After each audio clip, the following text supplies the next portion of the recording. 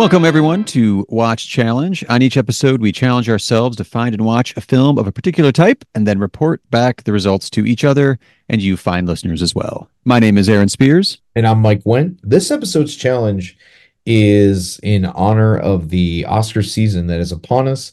Never nominated directors. And I think more specifically, this is directors that they may have been nominated in other categories, but they've never been nominated for Best Director. I think that's how I kind of thought of it. I kind of defaulted. Yes, I'm with you. But I was honestly, I was checking my note real quick. I was like, wait a minute. Okay, now that was true. Yeah, was true of one of them. It sort of bugs my brain. I wish there was it's almost a triple alliterative title. Never nominated. I don't know, directors. That's fine.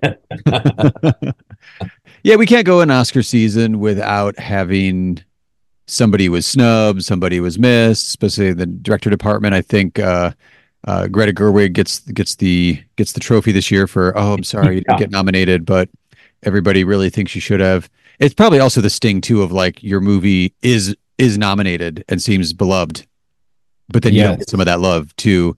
That's got a sting. Yeah, huge box office. I guess it's the pitfall of, having 10 Best Picture nominees, but only 5 director slots.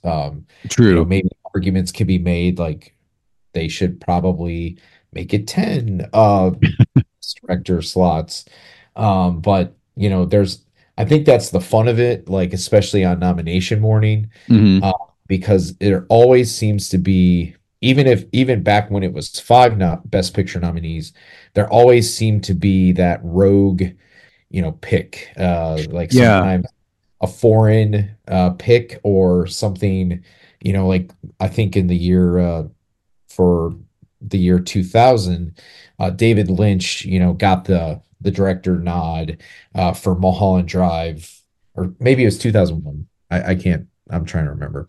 But he got that, but it didn't get Best Picture nominees. So right. Sometimes when that happens, because it's like there's that undeniable director feat that maybe be more beloved than say the movie itself, which Mulholland Drive, I think now in like retrospect is like seen as like it's a lot of people call it a masterpiece, but I think with David Lynch and certain directors, like, their movies are kind of divisive when they first came out, like even, Eyes Wide Shut or something like that. Yeah. Mulholland Drive, actually, I think, I don't remember what prompted it, but I've been going through the most recent Sight and Sound, like greatest films results, and I was looking for more recent stuff. And it was because I was talking with somebody at work about Portrait of a Lady on Fire.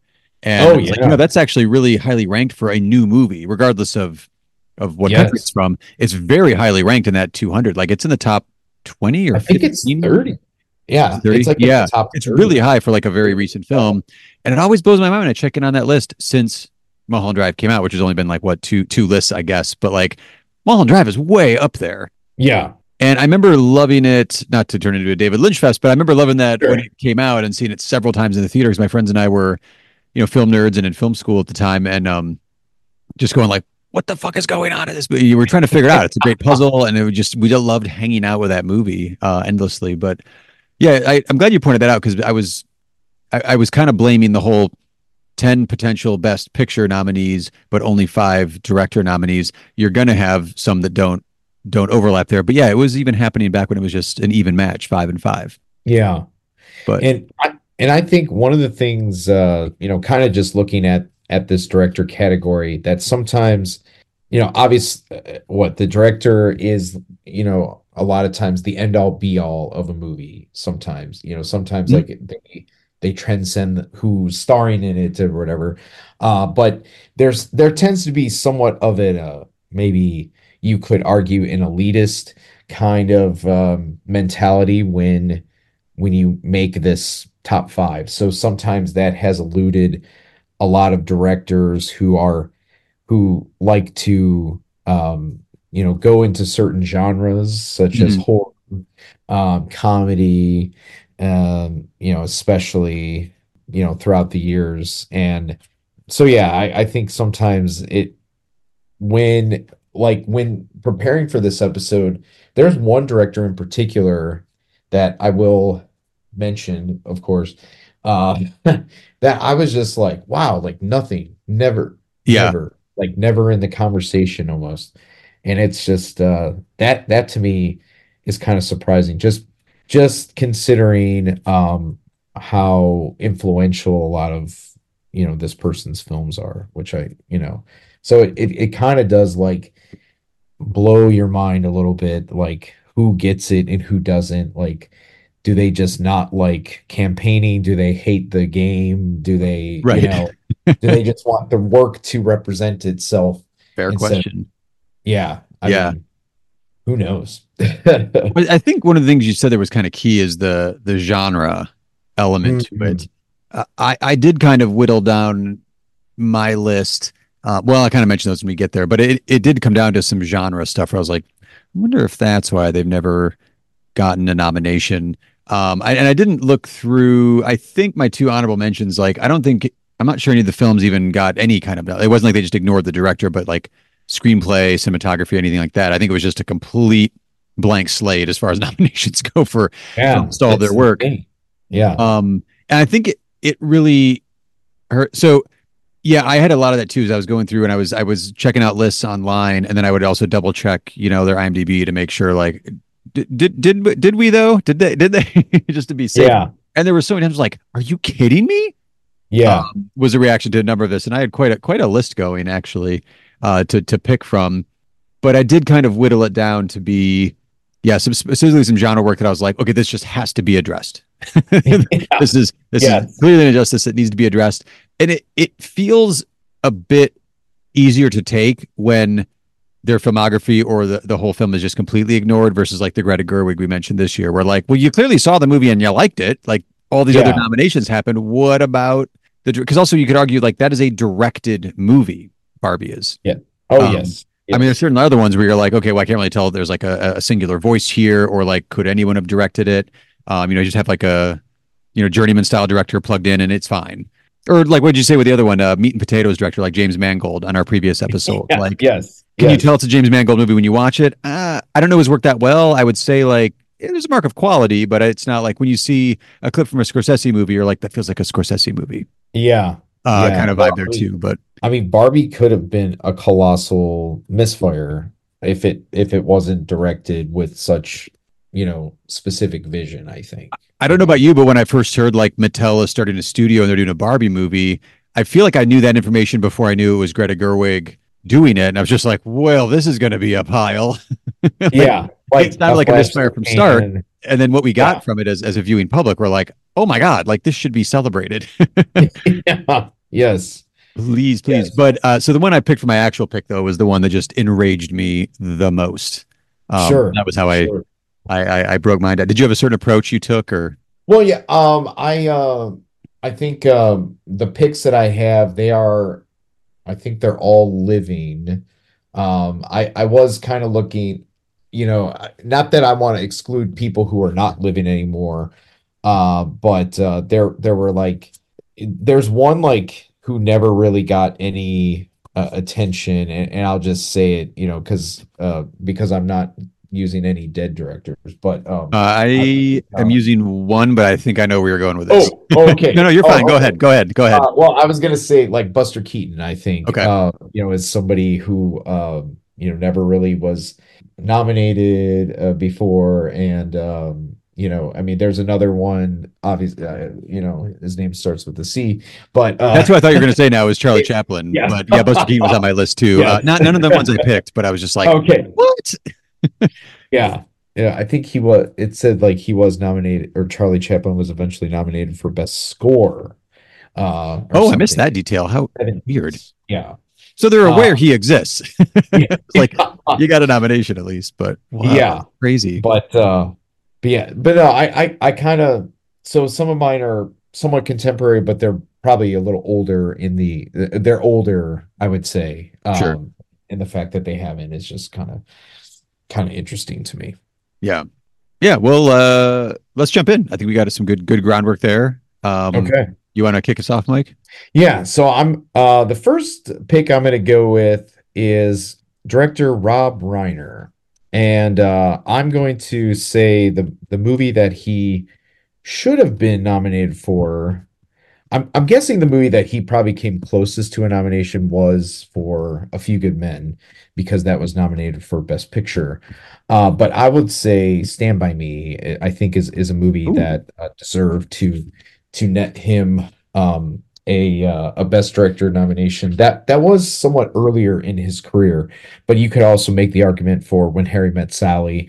But I think there's something with him, perhaps because he started his career as an actor, and a lot of times we've seen cases where actors have you know done very well at the Oscars in the director category, like Robert Redford and also Kevin Costner.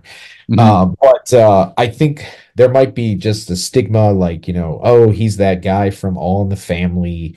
But if you look at his filmography, very interesting, at least in the early years. I think the last couple of years there's been some diminishing returns in quality, Is this but is this like a before North and after North kind of situation? yeah, yeah. Well, like with I think This Is Spinal Tap is brilliant. And Stand By Me, I just absolutely adore. I think a lot of Yeah. people of a certain age, our age, like that one. And When Harry Met Sally is, very, I think, influential in the romantic comedy Oh, for sure. game. And I think A Few Good Men certainly has some really great scenes in it. If I don't remember all of the movie fully well, but You Can't Handle the Truth. I mean, that's gonna live in movie quote lore Yeah. forever. Or the I'll So have what she's having when Harry met Sally. Like he's kind of got yeah, those like trailer moments. yeah, but it's like he's somebody who delivered really good work, and that never really, yeah, got those kind of accolades and kudos. But certainly a lot of those movies did fairly well at the box office, so he's probably not crying over it. Right. But no, I mean, and I know he has several Emmys probably on his mantle from back when he was with All in the Family. But yeah, Rob Reiner, maybe not as like cool of a pick as some of the other ones that I have, but I just think he's that dependable studio director that Yeah. came from that different world and has done really well for himself. And varied genres too. Like you also have Misery. It's a fantastic Yes, adaptation. absolutely. What's the oh the I this is gonna say the Peter Falk Princess Bride. Yes, Like when absolutely. you have Yes. multiple beloved, like I would say cult favorites, but it's even more than that. Just like iconic films from, a period of American filmmaking, that should be recognized. Yeah. Yeah. Yeah. I mean, but so yeah, he was nominated once as a producer of A Few Good Men, Good man. but Okay. I mean, I can't believe it, not once, not If you would have not asked me like Rob Reiner nominated, I would have said, well, actually, I knew the answer because and I'll tell you in a second because one of my honorable mentions, but I would have definitely said like, yeah, probably for A Few Good Men or Misery. Like I would have assumed, yes, he has been nominated. Yeah. How Um, about you? well, so my first one, I will skip ahead. I had it written as my number two, but they're not really in order. I'm going with Christopher Guest. Oh wow. Yeah. And I got there because in my head, I was like, you know what? Comedy is just usually overlooked. Comedy, horror, one of my other honorable mentions I'll mention in a second. And when I think of a certain type of comedy, I was like, well, Christopher Guest carved out his own. I mean, he didn't like invent the mockumentary. I get that, like, I don't know, you can count War of the Worlds if you go back far enough as Yeah. a mockumentary, or what's the Shirley Clark Connection. But those are like, that's a drama. David Holzman's Diary, I guess. But like doing mockumentary as a comedy, but also with the cast of actors that Christopher Guest pulled together Yeah. for his different ones, and the way that he structures them around, I was thinking of them as subgenres, like the Best in Show, the dog show thing, and then the type of characters you can get around that, from the Yeah. commentators to the participants. Mighty Wind goes after kind of folk music. The For Your Consideration, Oscars, vain Yeah. vanity of actors, blah blah blah. Mascots, I didn't care for too much, but it was a swing, and I Yeah. laughed a bit, so it was fine. But those are professional mascots. I want to give him the nomination for Waiting for Guffman Yes. in 1996, and I was going back in his filmography. I was like, I really would have said he directed Spinal Tap. I totally forgot it was a Rob Reiner movie. Yeah. I guess like co-wrote it and he stars in it, and it was part of the brainchild that was there. Yes. But it was also early on in his career, in Guest's career, that I was like, maybe he just wasn't ready to direct yet, or they were like, no, we got Rob Reiner. Let's let Meathead direct this one. Yeah. Um, but it is like, this is Spinal Tap does work as like, oh, this is kind of the formula that Guest would use for mockumentaries, and I don't think he's ever going to get a nomination at this point. The mockumentary comedy is maybe an acquired taste, the way found footage movies are, but I really like it. Yeah. Waiting for Guffman came out. I was in college at the time. I just started college, 96, but I was a theater nerd from high school, and I was with film nerds and working in the theater department, doing set design stuff and construction work at college. So, like, that was a big deal movie for all of us. And going to watch Sure. Waiting for Guffman, we're like, we've all done community theater. We all recognize these characters, and just perfect mockumentary comedy, capturing that type of individuals on a hyper Yes. comedic level. So yeah, I'm gonna go So with many good performances in that. oh, so many, yeah. And the way like kind of the troupe of actors kind of stuck together and they work off each other, and then just you can see where they kind of went out and proliferated around too. Like, you don't get well, maybe you do, but Schitt's Creek was a recent, last few years discovery, and something I adore. Yes. That I was like, oh, Eugene Levy still got it. When you got it, you got it. Yes. And everybody else too. But yeah, everything kind of around him. Some people argue diminishing returns as he kept going with the mockumentary thing, but I always think it's worth checking in on and getting a chuckle or two. But Waiting for Guffman was just mwah, like that. Yes. That should have been appreciated. So my second honorable mention is this is a director that came up along the same time of so many iconic directors. Spielberg, Scorsese, Lucas. I'm saying Brian De Palma. Brian De Palma has Yeah. never ever uh no nominations. And I'm gonna say, the one that he probably should have been nominated for is Blowout. It's a movie with John Travolta. I think at the time his wife Nancy Allen De Palma's wife Nancy Allen, who they met on the set of Carrie. Blowout is a amazing film. It's a movie that I know is a favorite of Tarantino's. I think that's how it first came on my radar in college, actually. Because there was some book or something or some interview where he talked about how Blowout was like just so good, and just the shot selection in Blowout, the use of sound in Blowout is very important. And there's just so many iconic shots, especially towards the end. There's this great fireworks scene. It may be one of Travolta's best performances. Um, and The fact that he had just such an amazing, I mean, he's still alive, but still, so many other really cool. Carrie, as I mentioned, Mhm. The Untouchables is a lot of fun, I think. Oh, I forgot that was him. Yeah, especially Sean Connery, and Mhm. even though like Kevin Costner is kind of seen as like, the farm boy or something in that movie. But really cool. And even like Carlito's Way, it's just I think over the last couple of years, like he's really slowed down in his filmography. He hasn't really made much.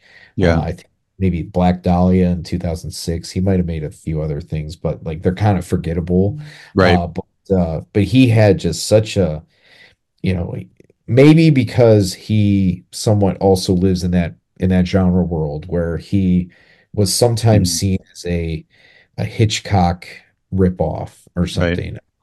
Especially with like um, some of the things that he made in the 70s um and early 80s. But I think the fact that he's got to be sometimes he's probably got to feel left out a little bit, when his contemporaries, his like best buddies that he went Yeah. to school with, all like getting nominations and stuff like that, and he's the one who doesn't. I think it's kind of a travesty in some ways. Yeah, absolutely. That puts two things now at the top of my watch list. I've actually never seen Blowout. Oh, So wow. I'm going to bump that right to the top. And I've been Yeah. circling that was it the Noah Baumbach Yes. documentary on De Palma? I've been circling that too because I've seen a smattering, well, I don't know, a half dozen at least or so of De Palma movies, and I've always enjoyed them. But yeah, in my head, it was like he's the other guy from the 70s that I'll get to him eventually. And I thought if I do the documentary, that would give me a good foundation for appreciation and then see a few of the ones that I haven't seen of his. So I got to get on that Blowout. There's no reason I Yeah. haven't seen that yet. The Criterion disc for Blowout is really great. It has some really good special features on it.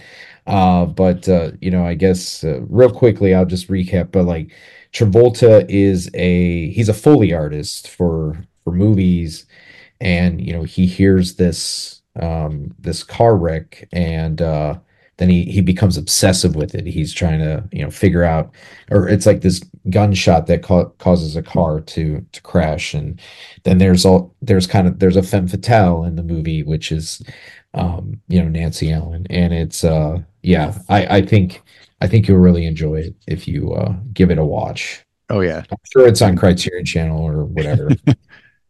But It might be one of those I just need to own it and have it sit in front of me until I watch it, just calling out to me, like just yeah, watch me. yes. I'm afraid to look up Brian De Palma's filmography because I feel like I'm gonna be like, there's a lot of blind spots that I am Yeah. not realizing. I mean, there's certain directors like I know Kubrick. I still have like two movies I think of his that I haven't seen that I don't want to be fully done with Kubrick. Like I still want Sure. a couple out there, but I got too many gaps in De Palma. I got to jump on that this year. Yeah, there's another interesting one he made with Margot Kidder called Sisters. I have That seen one. that one. Okay, yeah, that one came out in the Excellent. early 70s. Yeah. I think that's the one that he did before Carrie. Mhm. Yeah, he's got he if you ever watch that Noah Baumbach documentary, because I think it was a co-direct with Lawrence So Kasdan's son. Kasdan, Jake Kasdan, I think. Yeah, Yeah. De Palma comes off kind of crusty, kind of like a curmudgeon, um, but I think they do it in a way, or it's like the film kind of shows why he's kind of like that. Okay. Oh, actually, no. It's Noah Baumbach and Jake Paltrow. Oh, Jake Paltrow. Jake Okay, Paltrow. sorry Yeah, about that. I thought it was that's right. Cat. And now I have clicked on De Palma's filmography, and I'm not going to waste everybody's time with what I'm lacking there. So anyway, I think you're right though. I think there might be like a genre thing to it. Although I feel like I feel like Scarface got a lot of nominations. That one, Scarface was kind of Or maligned when it came was out, it okay? and then like over the years has like grown in cult popularity, and Okay. mostly because of Pacino. I could be misremembering that just because I know Oliver Stone did the screenplay for it, and I feel like I couldn't remember if that was like a nomination or that was just an early highlight in his career to Yeah. like No, get him maybe going. maybe you are right. I'll trust your memory on that one because Yeah. as we mentioned off and on throughout the course of the show, I mean, like I could have sworn that was the nominee, but Yeah.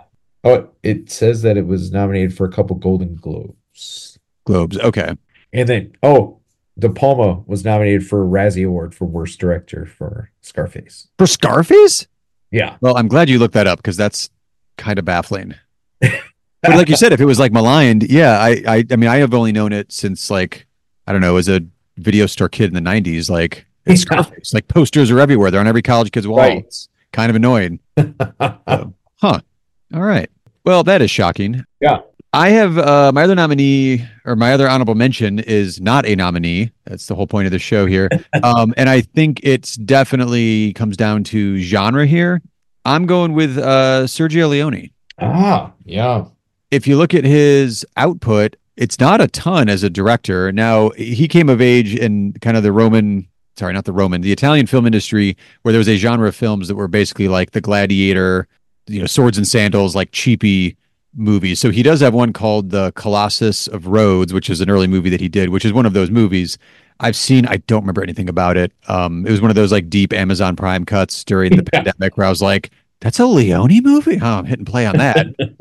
And then you wake up and you're like, I think I watched it. But, obviously he did the Fistful of Dollars, Few Dollars More, Good, the Bad, and the Ugly, the Dollars trilogy, The Man with No Name, and then does Duck You Sucker, which is a great one as well. It's not as highly regarded as those, but it is a fantastic one. And then Once Upon a Time in the West and Once Upon a Time in America.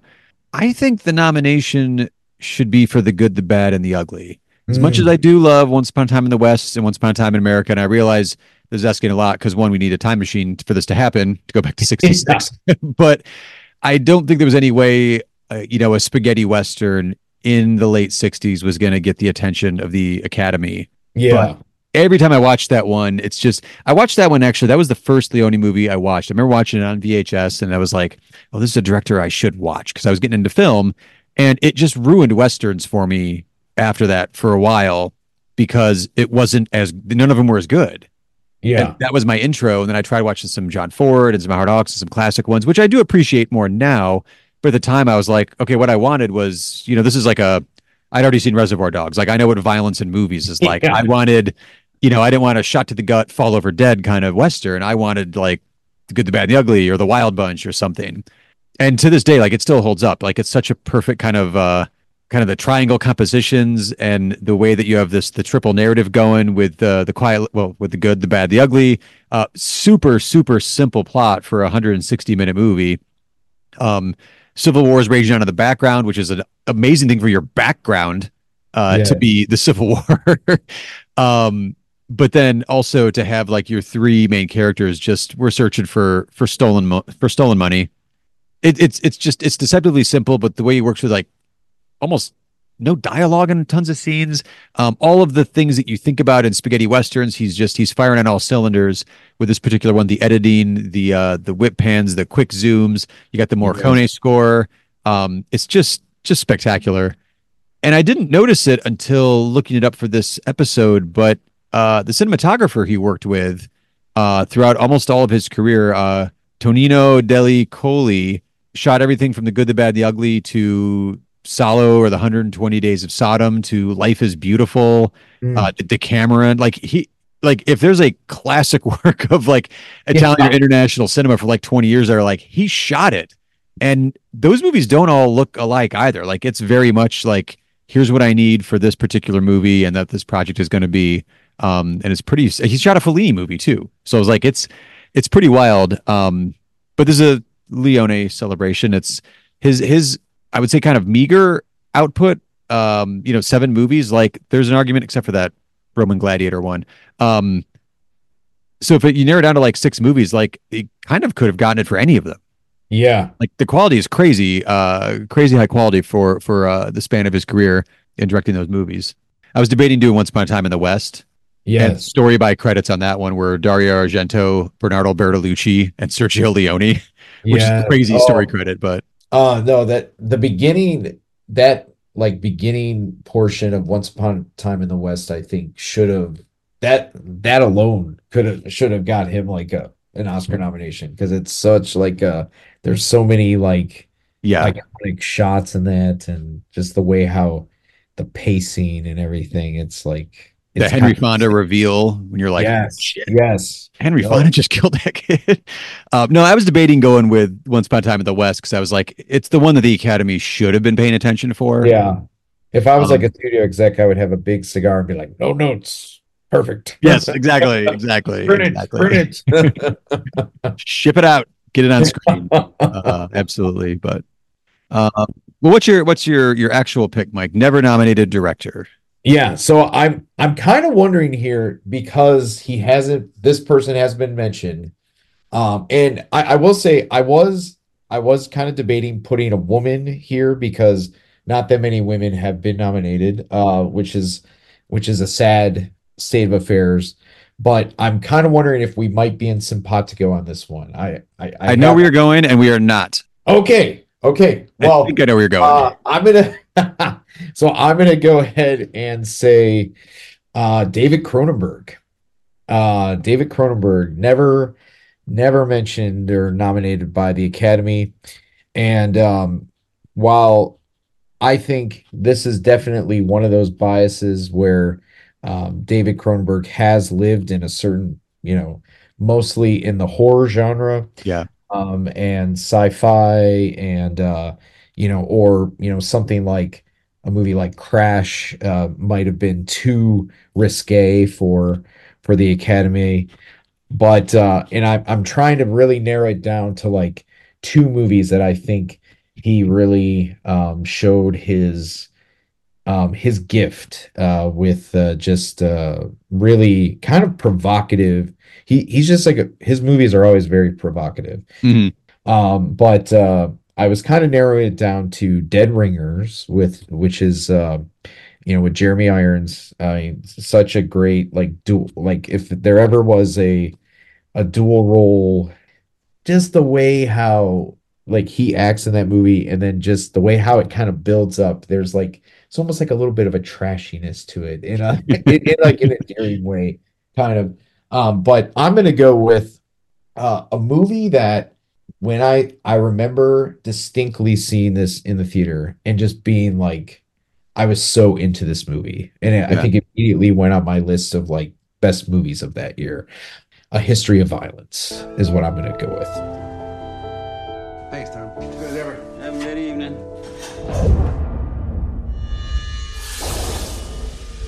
Just closing up, fellas. Coffee. I'm sorry, we're closed. Oh, I know that. I do know that. Shut up! We don't carry much cash here. Don't move. Do it!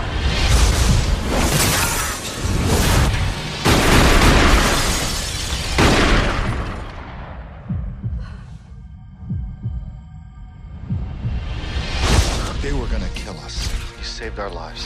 Hello, my hero. Tom Stahl is a family man with long-standing ties to this community. Right now, this community is rallying behind him and calling him a hero. Way to go, Tommy. Oh, great, more reporters. You look like reporters. You're the big hero. Really don't like to talk about it, sir. You sure took care of those two bad men, Joey. My name is Tom. It's Joey. You tell me. Sarah? Sarah! My daughter, where is she? What's going on, Dad? They thought they knew me. Thought I was somebody else. Nothing to worry about, Mrs. Stahl. I've been watching over her. I don't know what you want, and I don't really care. You should care about what I want, because what I want might change your life. Why don't you ask Tom and ask him how come he's so good at killing people? So A History of Violence is basically about a mild-mannered man who lives in a farm, and then you slowly start to learn that he had a previous life, and he was a kind of brutal killer. And the way how everything unfolds is masterfully done, and really good performances in this movie, not just from Viggo Mortensen, but from Maria Bello, who plays his wife. And then also William Hurt has like he was nominated for this movie. I mean, he's probably in the movie like less than 10 minutes or something, but he plays like the his brother. It's either his brother or cousin or something like that, but is a mobster.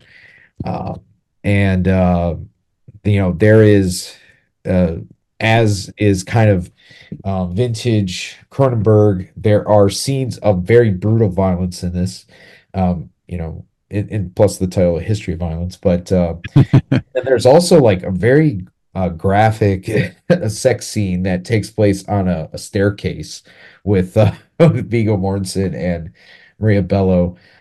The fact that he has never been nominated, I mean, it's either A, um, the bias against certain genre movies. It also could be is that he is devoutly Canadian. I don't know if, That's such a specific way to say that. yeah, and I don't know. I mean, is it just when you look at it, like not that many, or James Cameron is considered, I mean, he's Canadian, American, won the Oscar, but not very many other Canadians have been nominated. I like one time Adam McGowan was nominated for a movie that I mentioned on this podcast before that I love, The Sweet Hereafter. Oh, right. But there's something I think about Cronenberg is like his, not that I don't think he's anti-American or anything, but he's just usually always decided. I think he like kind of took a stance as like he's never really gonna make. I think he directed maybe one movie in America. It's one of his more recent ones. But he usually will either do it in Canada, in Toronto, in his like native city, but I think he might have made a few in like Europe or something like that. Okay. So I kind of wonder if maybe he doesn't have enough allies or support because he is, he's kind of planted his flag there, and he's been such a champion for Canadian film industry. Yeah.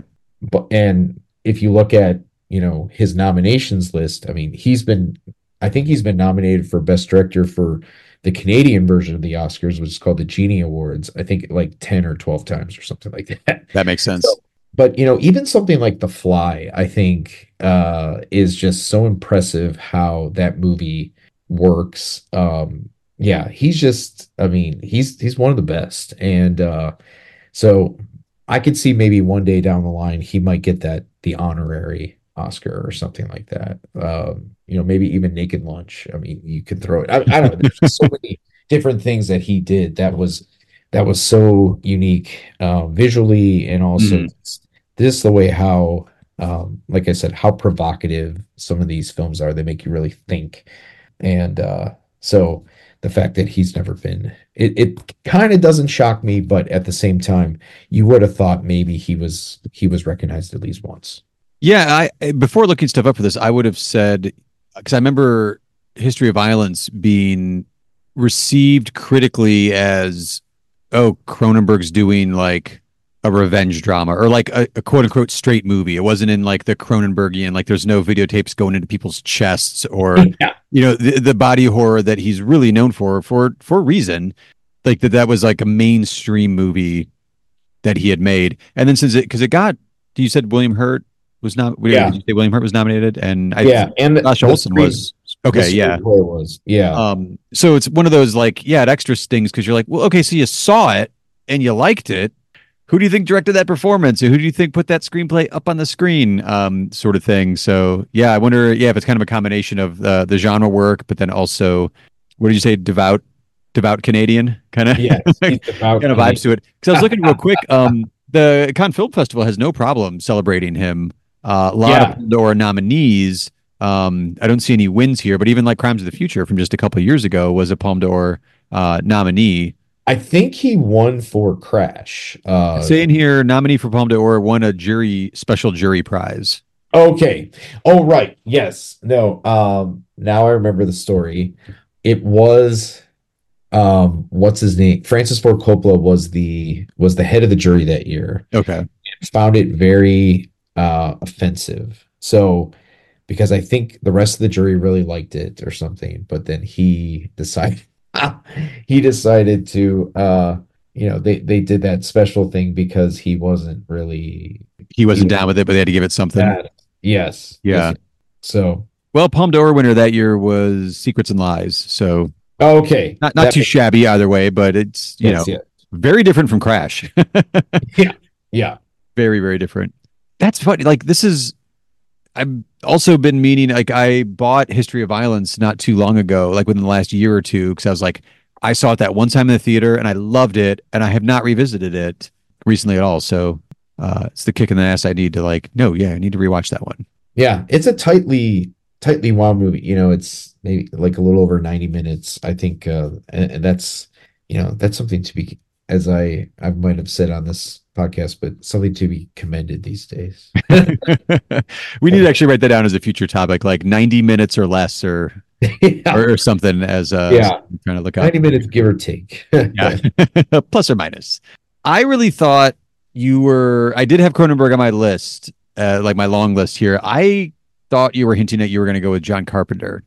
He was on my short list. Short list. Yeah, mine as well. But when I saw this person's name that I picked, I was so outraged because it was my top American film of the year in 2018, and I remember just being so livid that she was ignored when this came out. So I went with Deborah Granick, the director of Leave No Trace. It's not a drill.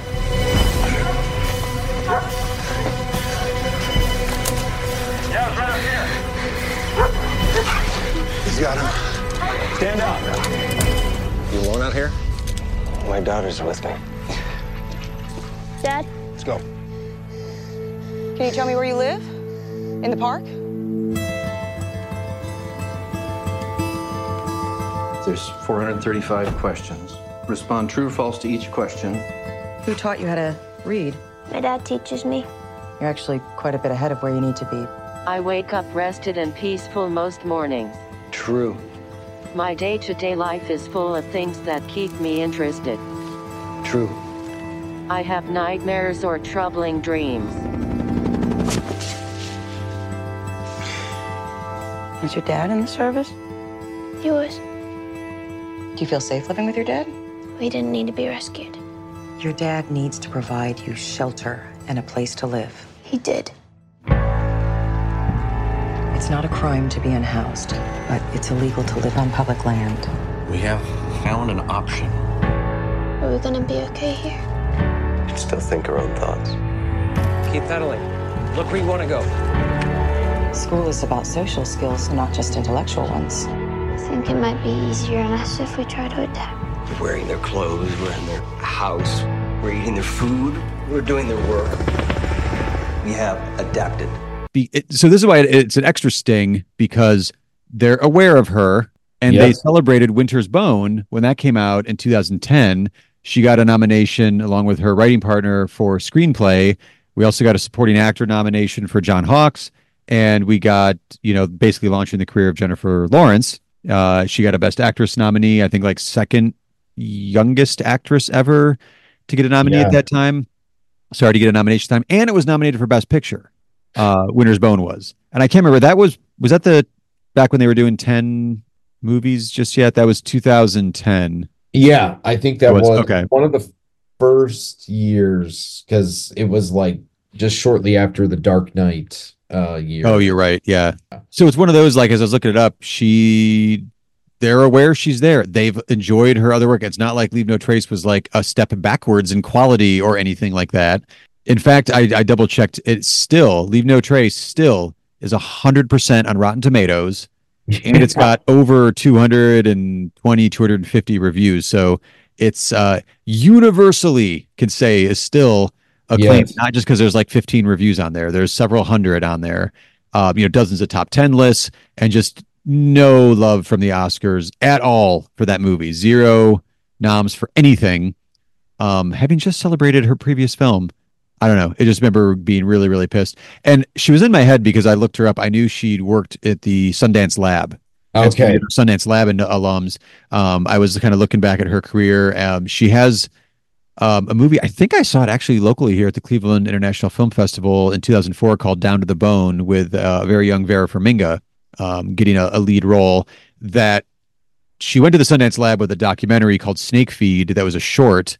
I think it was the documentary she made for her master's at Tisch School of the Arts, if I remember her bio off the top of my head correctly. And then that turned into the fictional film Down to the Bone, made for like $500,000, and dealt with like she always does really interesting character pieces character studies, I guess.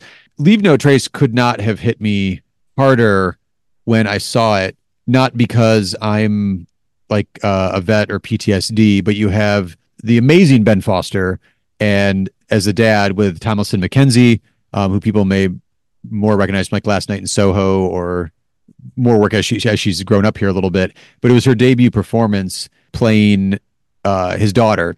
So Ben Foster's character is a veteran suffering from PTSD, and they live in this old growth forest up in I think it's outside of Portland. But they're homeless. They're living in the forest. They live in isolation. They use his survival skills to live. And when you see them too, it's not like a oh woe is them kind of situation. Like they have a great bond together. Yeah, and they have a life where you're like, oh, they're doing okay. Well, society says you should be in a house and have a job and all this other stuff, and you're like, I don't think this guy's going to be able to handle that. There's not a social safety net to really like help lift this guy up. So they are discovered, and we do go through kind of, you know, she's growing up. She may not want to live in the woods forever. At the time, my daughter was turning 7 to 8, so becoming, you know, having her own opinions and ideas, and being a dad definitely that movie hit a little bit harder for me. Like I saw There Will Be Blood the year my son was born, and I was like, oh God, father-son relationships are really getting me right now. This one did it for that. But I also, if you haven't seen the movie, any listeners out there, if you haven't seen the movie, it's not like a real heavy, intense character study, although that kind of is there. Deborah Granick has this beautiful, like sensitive kind of, I want to say like a light touch to it. Yeah. Like it's all done from Thomasin McKenzie's perspective, and there's no like, it doesn't feel like artificial drama just to like ratchet up the tension or anything. Like it feels like a very naturally unfolding way that these characters you've been introduced to would, you know, be there for each other and support each other. And there's the idea of, well, if she's at a certain age, she wants to be her own person, and maybe she doesn't want to live this life that dad has set up. Can they live apart from each other? Can he be okay out in the woods on his own, and she does move towards society? And I don't know, it just blends it all together in such like a beautiful, heartfelt way that now I feel like I'm describing a Lifetime movie. No, I think you're describing it very well. I really enjoyed that movie when it came out, and I think the one thing that was kind of refreshing with it was I want to say it had like a PG rating. It is, yeah, it's PG. And you know, sometimes if you see a PG rating, you know, you might avoid that because you're going to think, oh, it's like too maybe a kiddie movie, but it's actually like for a PG movie, it's very grounded in it. No, I think you're right. I mean, the performances are great. Like seeing Thomasin McKenzie now, like, you know, she has like a great agent. I don't know who her agent is, but like she picks great material. Even this, I just saw her in this movie a couple weeks ago called Eileen that had as Anne Hathaway. It's a kind of a weird one, kind of a Hitchcockian movie, but like she never picks boring material. And I think Ben Foster extremely underrated, I would say. Oh, absolutely. Like, I mean, his work in the one that was Hell or High Water. I mean, he, like, so good in that movie. Oh, yeah. So, but yeah, I think he should have probably got some nomination love for this, as so did Thomasin McKenzie and the movie itself. So, yeah, the whole way around just like needed to have all kinds of love. And it would have been better if Winter's Bone had been ignored. They were like, oh, Deborah Granick's just that independent, worker who's just, getting the Independent Spirit Awards, but it's never just going to get Oscar love kind of thing. Yeah.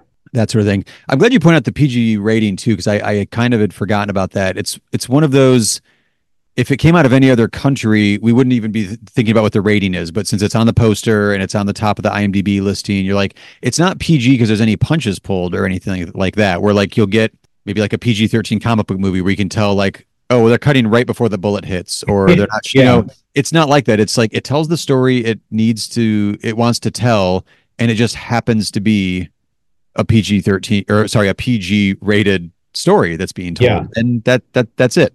Yeah. I think we should pat ourselves on the back. These are some good picks. Yeah, because I can always tell, because I'm ready to go watch several of the things we were just discussing here. So that's usually the good sign that we're on the right track here. Absolutely. So our official Watch Challenge picks for never nominated directors are David Cronenberg for A History of Violence and Deborah Granick for Leave No Trace. Aaron, what challenge do we have up for us next time? Well, we're continuing to wrap up the year, I guess. We're, in the award season. We thought, hey, we're a Watch Challenge podcast with topic-based challenges. Why aren't we wrapping up the year in February? So we are. We're going to be looking at the best of 2023. In the meantime, if you'd like to suggest a topic or genre you'd like covered on a future show, hit us up on Instagram at Watch Challenge Podcast or email us watchchallengepodcast@gmail.com or the links in the show notes. Indeed. Until next time, folks, rate and review the show in whatever podcast app you are using, and we'll see you with the next challenge.